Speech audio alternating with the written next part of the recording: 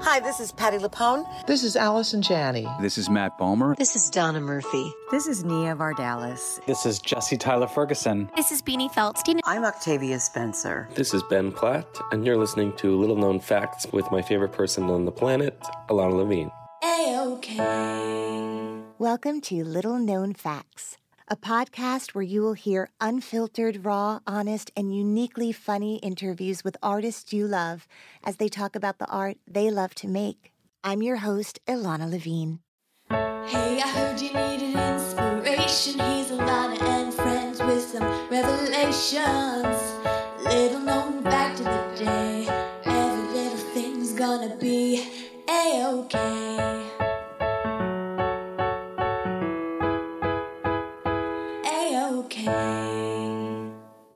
Little known fact about my guests today, they did the thing that so many of us say we'd love to do. Well, they actually did it. These were 5 authors who were on a panel with me live in Bryant Park to talk about their debut novels. They did it. They wrote them. They're incredible. And so today I get to share Liz Alterman, David Santos Donaldson, Francesca Giacco, Ann Hetzel, and Matt James with you. All of their books were wonderful, and hearing about how each of them went from idea to fruition and really created these unique and beautiful and incredible reads, what an honor and a thrill to share this live podcast event with you. Enjoy. A-OK.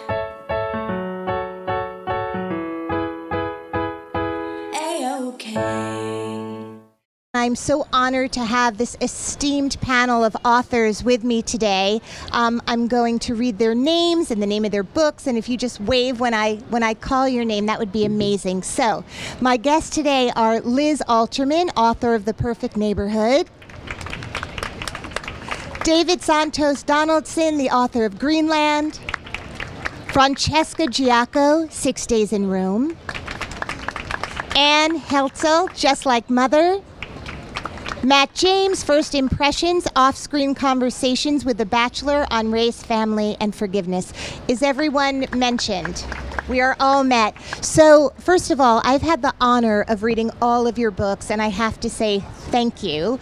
I don't read as much as I used to because of my phone, and that I've had to put it down and just absorb all of the incredible stories that the 5 of you have shared. And this is an incredibly eclectic panel of incredible books. So everyone, buy their books, all of them. They're great reading.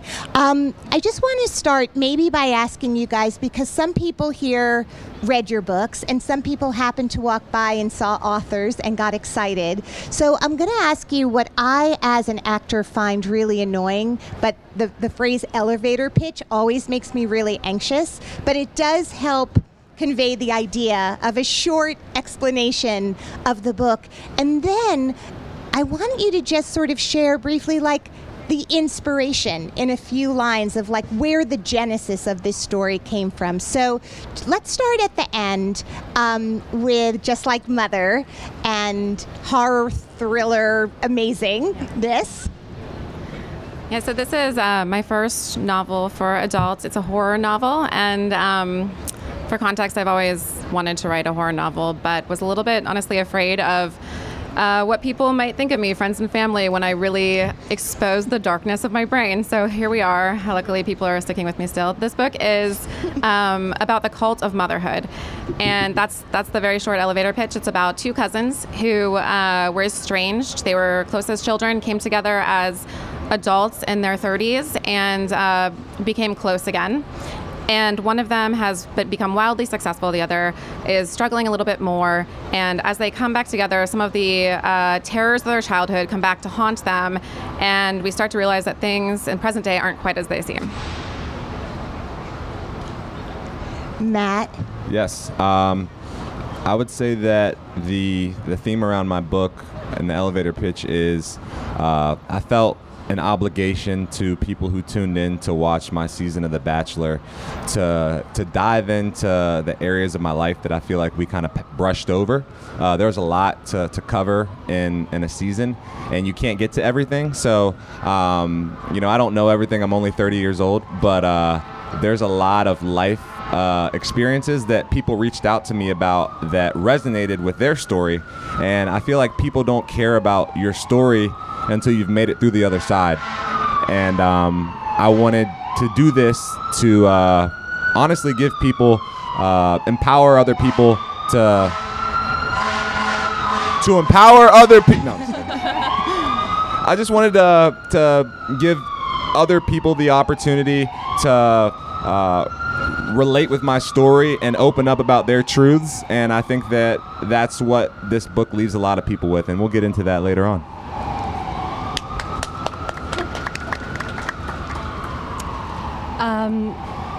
The elevator pitch, essentially, for my book, my main character is supposed to go to Rome with her boyfriend. She finds out he's married, so they break up, and she goes anyway for 6 days, hence the title.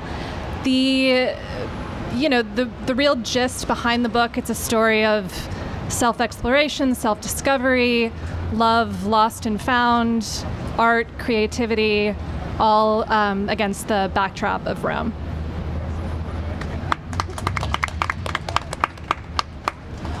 I would say the tagline for The Perfect Neighborhood is, think you know your neighbors, think again.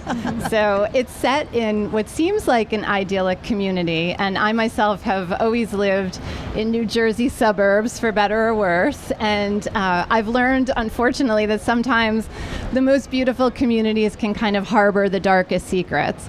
And so what happens in this story is a 5-year-old boy goes missing on his walk home from kindergarten, and sort of making things a little bit worse is the fact that his babysitter is late to show up at his house, and his mom has recently gone back to work. And so what I tried to focus on are the themes of parental guilt, maybe where a mom might feel guilty, a dad won't. And also the babysitter in this story is harboring a secret of her own. So really it's all about what lies beneath the surface in an otherwise seemingly beautiful neighborhood. So thank you. So Greenland. The elevator pitch is a New York elevator pitch in one of these skyscrapers, so it takes a little bit longer. But Greenland is about the narrator and protagonist is Kip Starling, and he's a black Caribbean British queer writer who's moved to Brooklyn to become a writer, and he has written a historical novel about the famous British writer E.M. Forster, who had his secret love affair with a black Egyptian tram conductor during World War I in Alexandria, Egypt. And Kip has written a novel about this, but this novel is not having any success getting picked up. Until finally he meets an editor, and the greatest editor he can imagine, who is interested, but there are two caveats that she gives him. She's interested in it only if he rewrites it from Muhammad's point of view, and if he does it in 3 weeks, because her publishing house is merging and she only has 3 weeks before she can acquire this book. So he sets about to do this, frantic pace, to write this book from Muhammad's point of view, with Morgan, as E.M. Forster was called. And as he begins to write this book, it's what my editor calls a Proustian portal opens up. As he writes Muhammad's story, his own life starts to come into the story and interfering with his writing of it. Muhammad and he have all these things in common. They're both black, they're both queer, they're both in relationships with older white men. They're negotiating colonialism and finding their own identity in whiteness. And eventually Muhammad starts to possess Kip. And then strange things happen.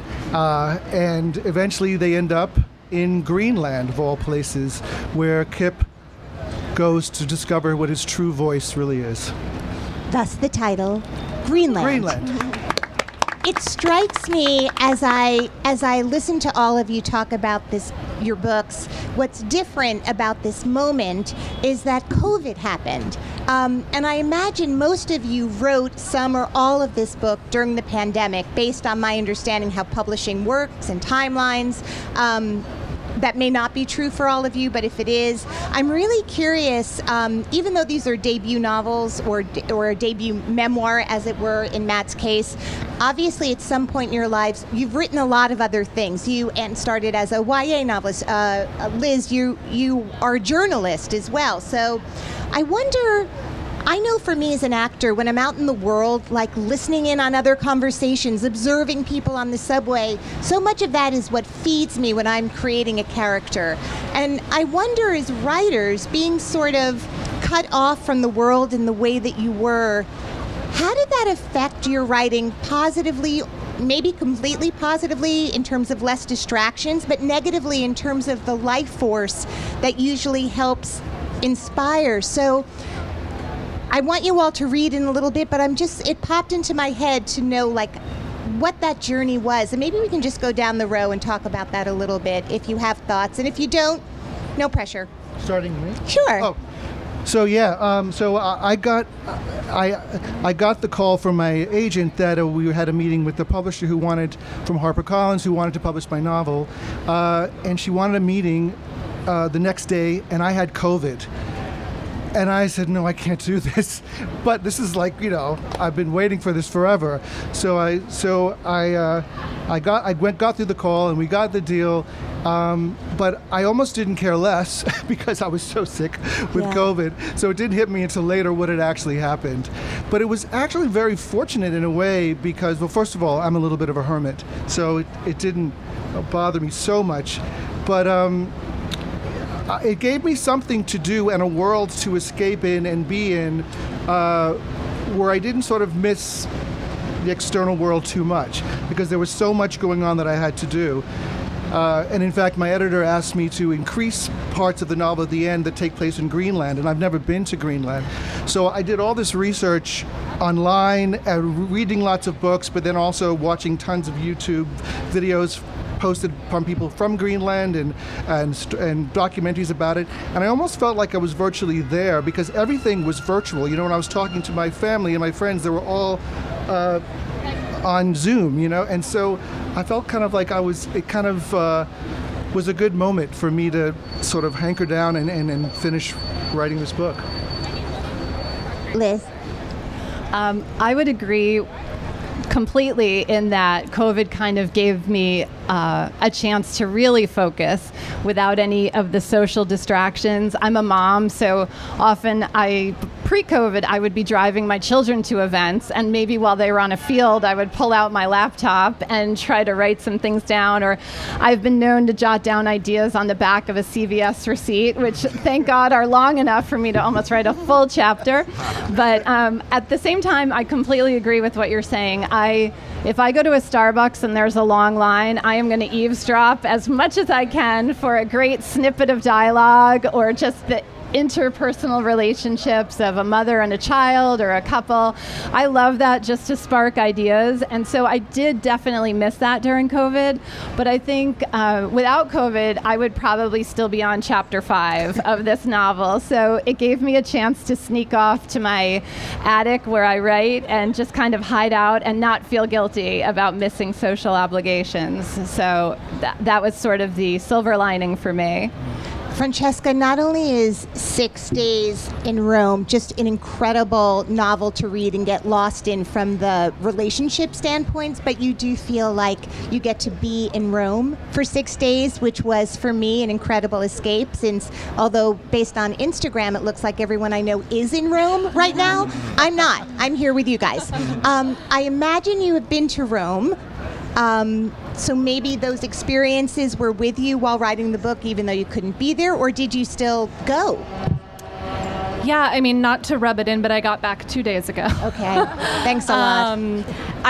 Rome is a place I've been a lot over different times in my life. I've been alone, I've been with friends, I've been with family. But and the last time I went before just now was January 2019. So I got a trip in before COVID. But I was lucky in that the first draft of the novel was done before COVID. So I didn't really write during COVID. I edited during COVID, and it's perfect for editing because you've got nothing else to do. And Another really wonderful sort of happy accident was I got to travel in my mind when I couldn't go anywhere.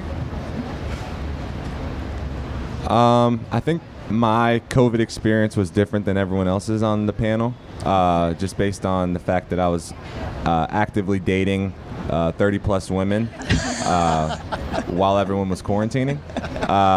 And in doing that, when you're dating somebody, if you want it to be a good experience from my, experience, if you want it to be, meaningful, you have to share things that are important to you and that bring out a vulnerable side of you.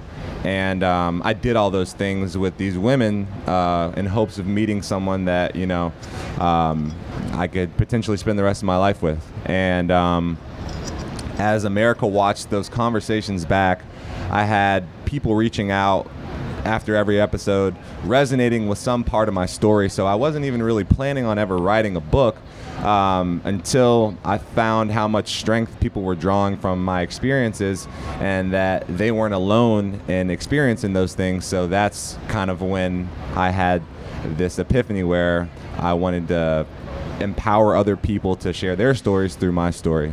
So I wrote the book prior to COVID. I actually sold the book 2 weeks before everything shut down, which really felt like honestly a stroke of luck, simply because there was a lot of anxiety in the publishing community in those early months. I think how sales and how book acquisitions would be impacted. So I really lucked out in that way.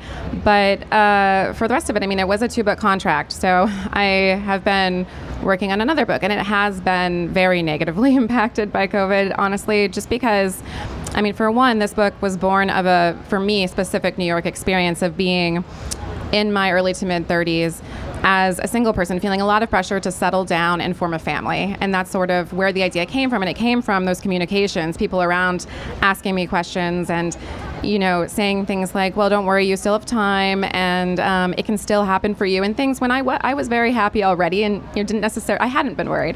So there's that. But additionally, just in terms of process, I work full time as an editorial director at a publishing house. And the only way I got this book done was to leave work around 6 or 7, go to a hotel lobby, sit in the hotel lobby, and have that energy around me. So I sort of felt like I was still engaged in the world for those couple of years when I was only working and saying no to everything else. So not having that has been extremely difficult. And I actually am no longer New York City based. So those things haven't really returned for me, and I'm having to figure out some new routines.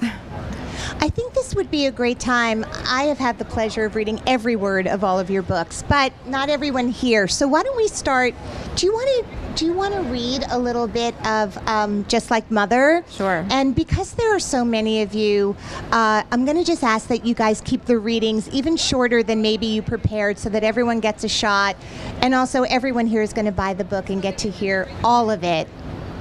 Yeah, absolutely. So this is from a scene where, as I mentioned, 2 cousins come back together after 2 decades apart, and they are doing a vacation weekend in the Catskills at the home of one, and it sort of has just come out that Andrea, the very successful cousin, has her own lifestyle business. She's doing coaching surrounding grief at the loss of a child, as well as preparation for motherhood, and her main product that has earned her a fortune are these very lifelike baby dolls. So this is where we're at in the scene. I've heard of New Life, I admitted, but I didn't know your life coaching was part of the business, Andrea. I guess I assumed they were separate things. Nope, one and the same. We have a top psychoanalyst on board acting as a consultant, as well as some leading educators. I can't say who, NDAs and all.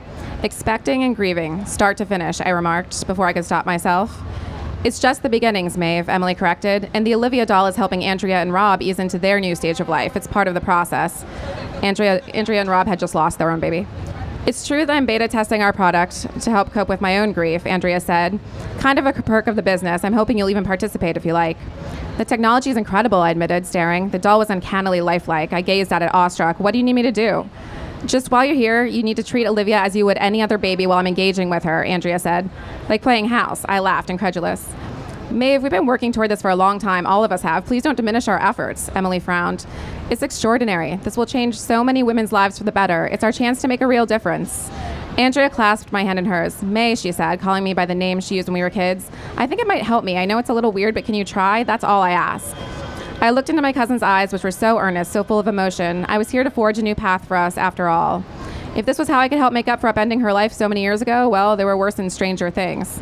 Okay, I told her, squeezing back, grateful for her hand in mine again, back where it was meant to be. I'll do whatever you need. Her face broke into a smile. We're so glad to have you. Now let's put your things down, shall we? And Emily, you too. Let me hold her first. Emily reached for the doll. Of course, Andrea replied, smiling up at her. Say hi to Aunt Emmy, sweetie, she told the doll as she passed it to Emily. Then she shot me a wry wink. Thank you, she mouthed silently, shooting me a grateful smile. Hi, Olivia, Emily said. Olivia blinked twice. Her nose had the perfect upturned slope of her mother's. No, I corrected myself, not her mother. She was just a doll. But there was something so real about her it made me hurt. How many photos and videos of Olivia had the designers had to study in order to get her just right? She's beautiful, I told them, and was immediately glad I did.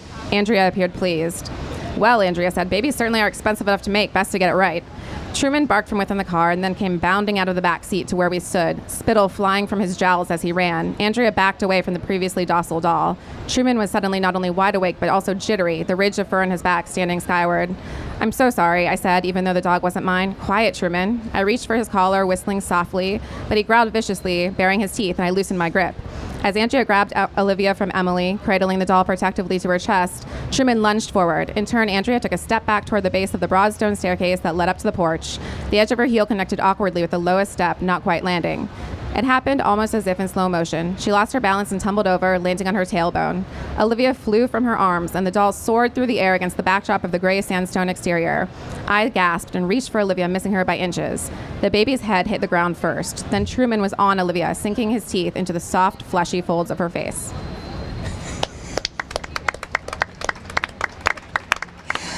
By the way, they talk so much about like writers writing about things that scare them, or everything in your book really scared me. Thanks. Cults, motherhood, forced motherhood. It's really incredible what's happened politically since this book came out. And it really touches on so many of these themes about autonomy and what it means to be a woman without a child in this world. And I really appreciated it on every level. And it is friggin' terrifying, by the way. Thank you. You're welcome. Matt, your book was terrifying in other ways. 30 people trying to give them, that's a lot of women, but really amazing to me. And we talked a little bit before we started this panel that kind of job that you took on demanded a certain level of vulnerability, whether you wanted it to be that or not. And this book is so open-hearted and so beautiful. And so if there's a passage you want to share, by the way, it's about The Bachelor, but by that I mean it's about this man who played The Bachelor. It's deeply honest. Yeah. My palms are sweating. That was intense. I'm definitely going to have to read that. Yeah. When the dog grabs it's a lot of fun. I'm probably the world's slowest reader, so I'm actually not going to read a passage, but I will tell an anecdote from the book. Perfect. There, to the point just made about having to be vulnerable throughout the show, so that people knew. The women knew that I was interacting with it, I was for real, and that they could be comfortable around me because, I'm just like them. Like, I've had similar life experiences. And the one that I want to share with y'all was about a moment in time that had to do with my grandfather on my mom's side. And my dad is black, born in Nigeria, and my mom is white, and her parents were born in Italy. So my mom's side, the white side, never really approved of the relationship that my mom and my dad had.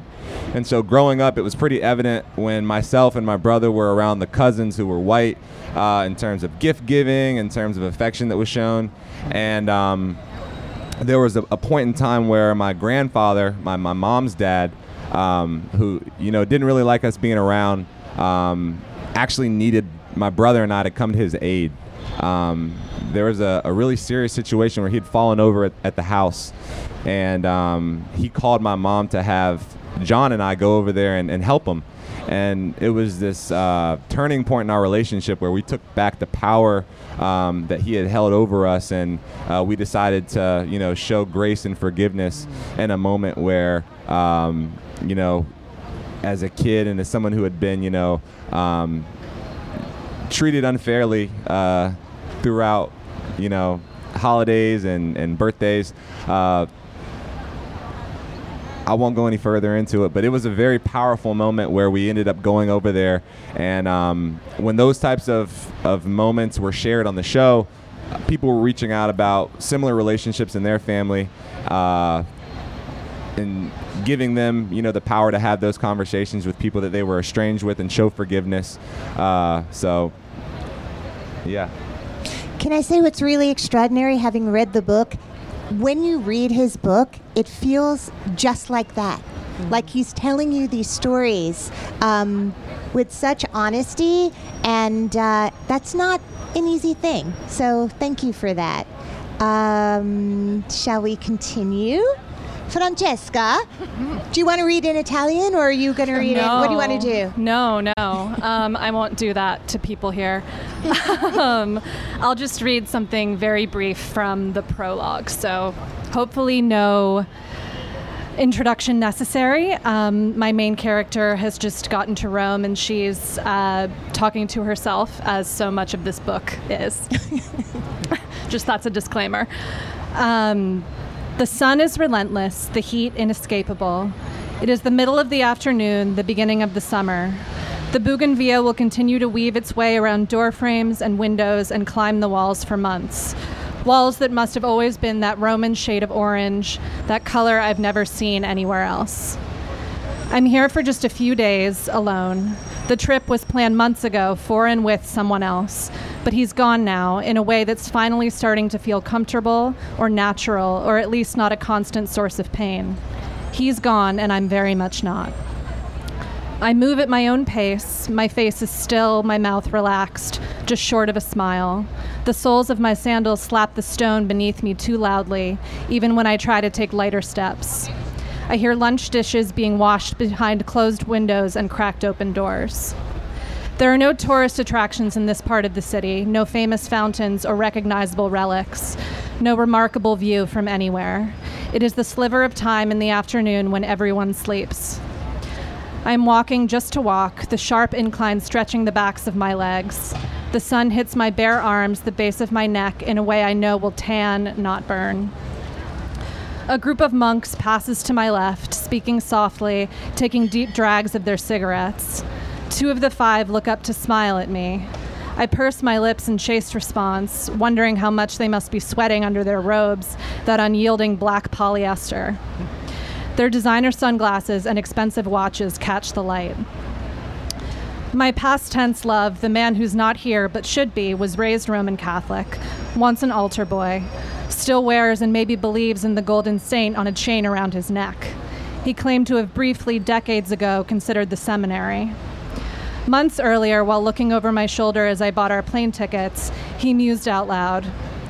I love seeing priests and nuns in Rome. They always look so happy, like they just won the lottery. His hand enclosed my shoulder. Comforting, isn't it? That kind of certainty. Then, after a sip of wine, no, it's better than the lottery. It's like getting tenure, everlasting tenure, forever and ever. Amen. I imagine what these monks might say if I told them about him, if any of them would hear my lapsed confession.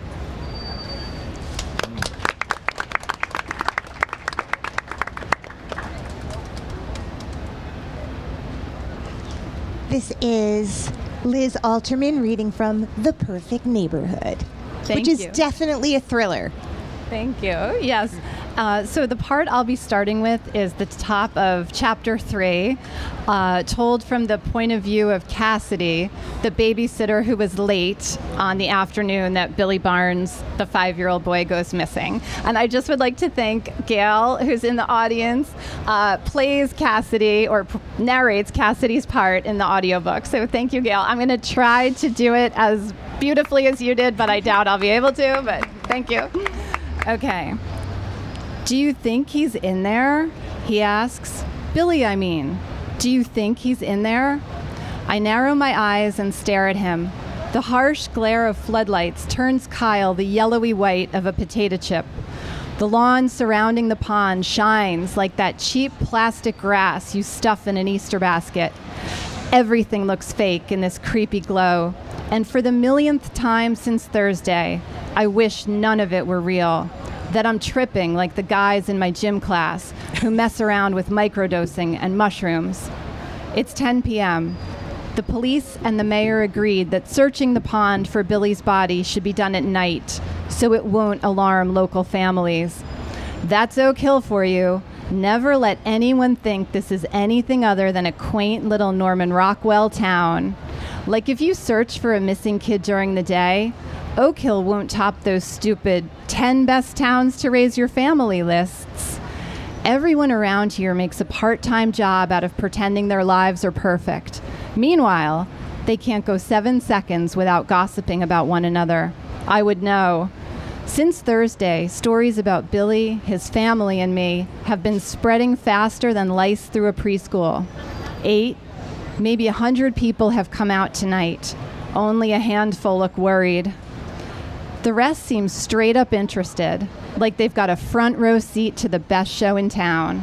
I imagine them shoveling down their dinners and reminding their spouses, set the DVR. We've got ourselves some real live drama here in Oak Hill tonight. Vultures. They talk to the reporters whose news vans ring the pond, and I lean a little closer to the tree. Mom says I shouldn't be here. It'll only make me feel worse. Maybe she's right. And our last selection is going to be read by David Santos Donaldson from Greenland. Okay, so I already gave you the setup when we talked about it earlier, so I'm just going to pick up, and to keep it short, I'm going to read a little bit of Kip's voice and then a little bit of the chapter he's writing from Muhammad's point of view. Here I go, Muhammad's story, a draft the literary legend cannot refuse. I only have 3 weeks. Time is of the essence. I'll have to work non-stop. I'm not leaving this basement study until I've finished the entire manuscript. To secure my success, I've taken some drastic measures. I've boarded up the door from the inside with 7 planks of 2x4 pine wood nailed across the door frame. If I leave this room, it will not be on impulse. I have all the necessary provisions with me. 5 boxes of premium saltine crackers, 3 tins of Cafe Bustelo, and 21 one-gallon jugs of Poland Spring water, occupying almost all of the desk surface. That's all I need until I'm done. I can't escape. I can't sabotage my life's dream. Drastic times require drastic measures, don't they? The logistics of this endeavor are not pretty, I must warn you. I have my essential writing supplies, my MacBook with its power cord, an English Oxford Dictionary, the shorter 2-volume set. My iPhone is stored away in the bottom drawer in case of emergencies. I barely get a signal down here anyway. And I've turned on off the internet router. I want no distractions from the external world. Yet there are the internal distractions to consider, the bodily necessities. In the study, there's a tiny half bathroom, as they call it, a little water closet. But we never use it. The toilet doesn't flush properly. I'll save flushing for when it's absolutely necessary. Otherwise, I'll piss down the sink. That ought to help. They say W.H. Auden, while at Dawn at King's College, customarily tinkled in his study sink. The expediency of poets. Art is a savage undertaking. Muhammad's story, A Mind Like Winter. Winter in Alexandria is my favorite season. It's wet and gloomy, but it can also be a strange comfort, like when ice is held to your bare skin. It's bracing, vitalizing. Somehow you even miss the burn when it's lifted. You crave it again as much as you fear it. I look back fondly on my winters in Alexandria, especially a particular winter, 2 years ago, when I was 21. My life changed then. Morgan, he was the icy sting I craved, that I feared. His wintry touch comforted, but then it scorched me too. That winter of 1917 was no different from most. I only wish winters in Alexandria were colder. Even when there's a chilly sea wind rushing in on the Corniche, I am stirred to attention like a soldier. Heat makes one slow and lazy, but the cold prepares one for war. I want a mind like winter. Why else do the northern countries dominate us Egyptians?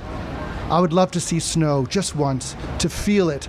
I dream of escaping not only from this immiserable cell, but from Egypt entirely, far away from all civilization. What good has it done me? Have all the many books from the great Alexandrian library made me immune to heartbreak? Am I any more fit to survive alienation from the beloved? Oh, to be free and roam the Arctic wilderness.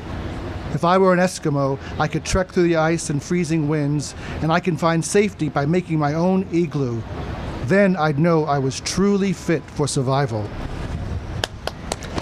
Okay, two things. Can you tell, A, that David was a Juilliard actor student, and also that his godfather was Sidney Poitier? I think from that reading alone, you can tell the legacy that lives in this man's body.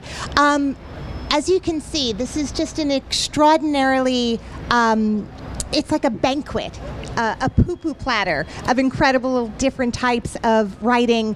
I want to do like a lightning round that is a little silly for the moment, but just to get to know you guys as people, rather now that your books have presented like the literary part of yourselves. So we're just going to go down the line. We'll start with, wait, I want to make sure, is it Anne or Annie? Anne. Okay, I've been saying Anne, right? I just had a momentary anxiety attack, and I just want to make sure while You're there's... fine. No, Okay, it's fine. Anne. I want to ask you, what deceased author do you wish was your 7th grade English teacher? I am really bad at these kinds of questions. Do I have to go first? I'm sorry.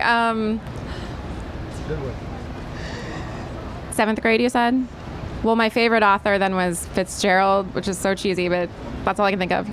It would be Fitzgerald. So the writing was on the wall a long time ago for what you would do as a grown-up lady.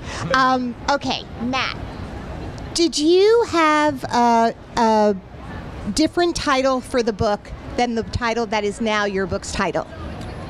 I did not. And I also want to answer that first question. Shel Silverstein.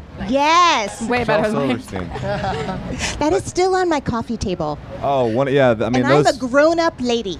those are the best. Yeah, those are some of the best. The best.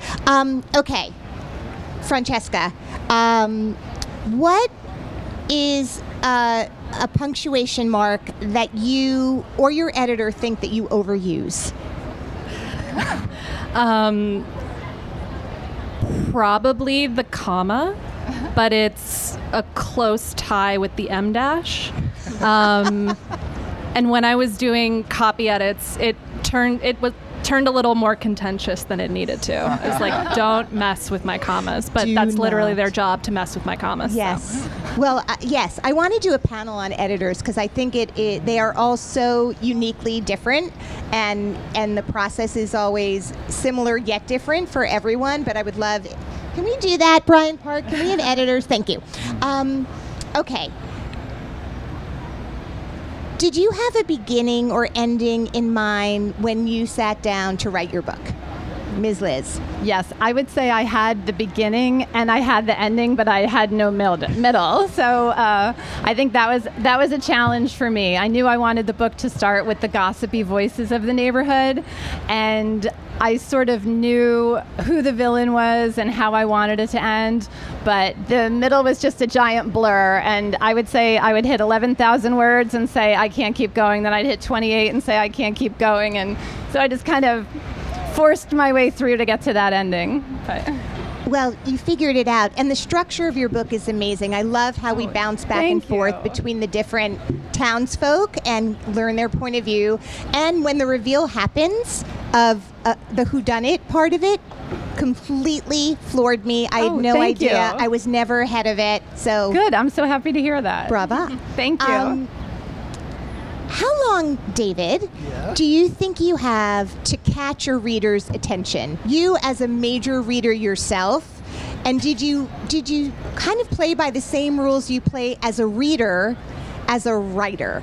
Yes, that's a good question, because I feel almost embarrassed to admit that I am a very lazy reader. I read a lot, but if something doesn't capture me in the first paragraph, I'm not one of those people who's like, oh, I read 50 pages in and put it down. If, maybe 3 pages, which is very embarrassing to admit because I know that some things are worth it. And I've gone back, like for years, I never read Faulkner because it didn't capture me. And then finally I did, and I just fell in love with it. So I know it's not a good trait. But as a writer, I am aware that I have some readers who are like me, so I want to capture them as soon as possible. I want to put something right up front that's going to wake them up, or at least want them to know what's going to happen next. So did you rewrite over and over again the first sentence, or was it pretty clear to you right away how to begin? Over and over again. Okay, fair enough. Yeah. I have 1 million more questions for you guys, but these lovely audience members are here and may have some questions of their own. There are 2 fabulous people, or 1 fabulous person with a microphone. So raise your hand if you have a question.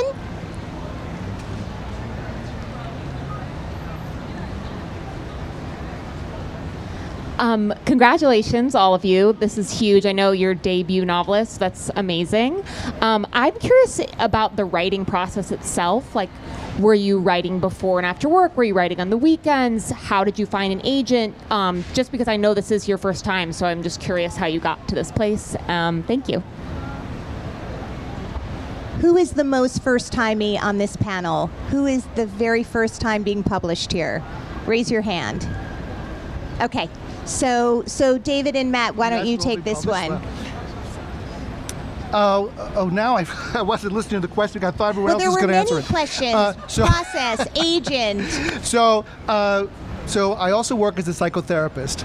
So I have I see my clients or patients 3 days a week, and the other 3 days a week I work as a writer. And I work pretty much like I do, like I'm going to work. I get up, I have breakfast, and I sit down, and I work all day. I take a break for lunch, and I work until 6 or 7 in the evening. I know it's a lot of people, are grabbing hours here and there, but that works best for me. I'm kind of slow, so I need a long time to sort of get into it. And getting an agent is like it's like finding a needle in a haystack. It's so hard, and I feel for everyone who's been through the process because I have. And you really, it's like dating on an app. You have to put out get hundreds of what do they call them? Frogs before you get your bachelor prince. So. But keep on, you just have to be super persistent, more than you would ever think is humanly possible to do this. You have to be crazy and obsessed.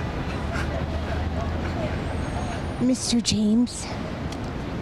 I was just, I just made sure that it stayed fun, and when it got not to be fun, then I stopped. So there's days and weeks where I put a lot of time in, and then there's days and weeks where, I didn't put any time in.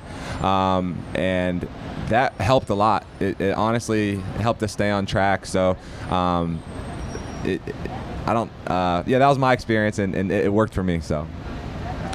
And you said in your intro that you sort of made a joke about the people in your life sticking with you, even after you've written such,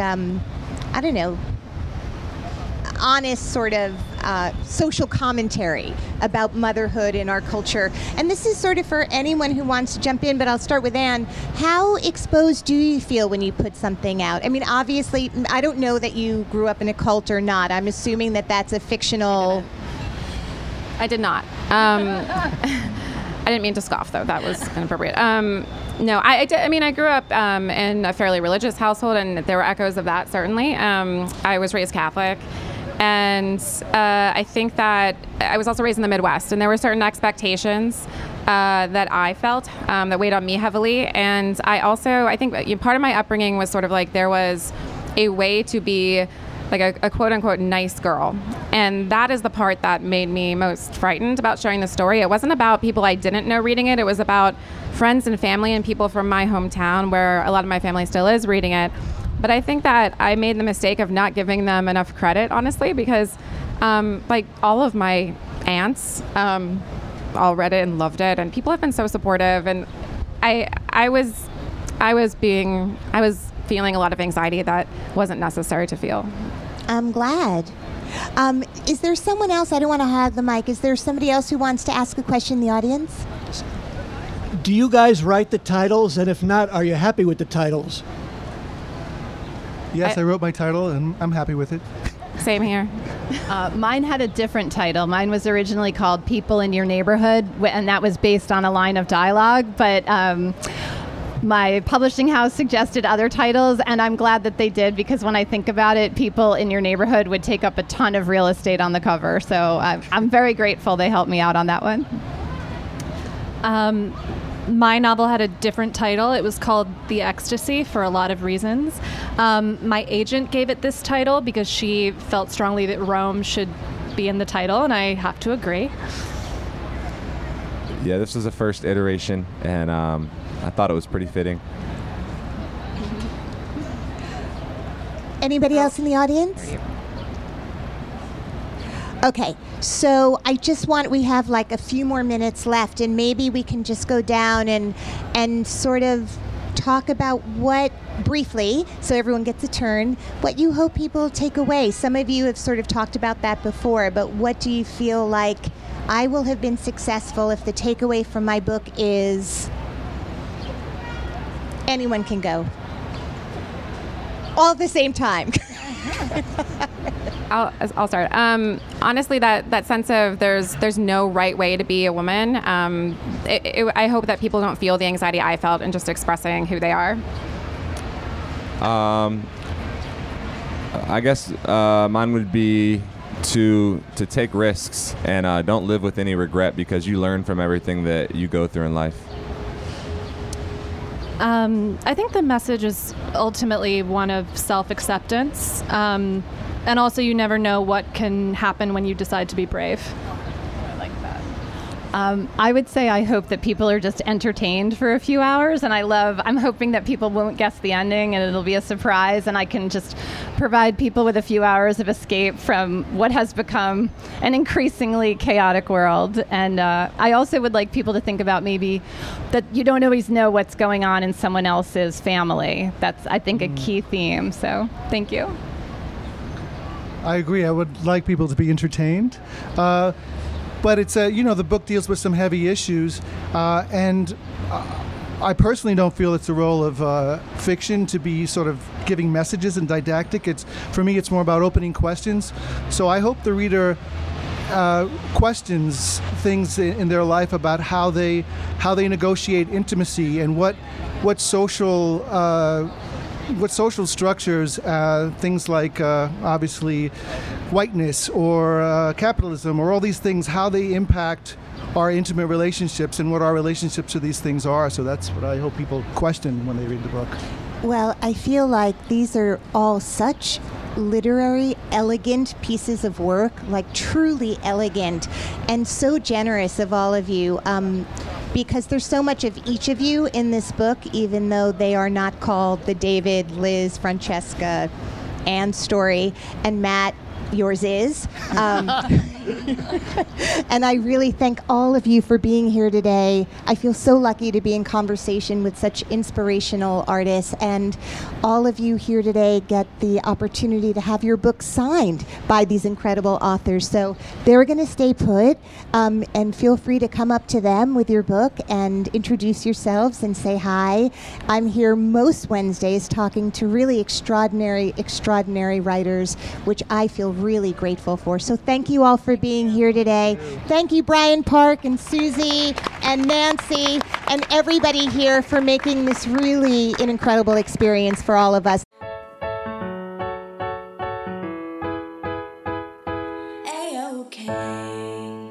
One more thing, I keep getting emails asking how to donate to the podcast. First of all, thank you in advance. You are the kindest humans. Just go to littleknownfactspodcast.com/donations. That is where you donate.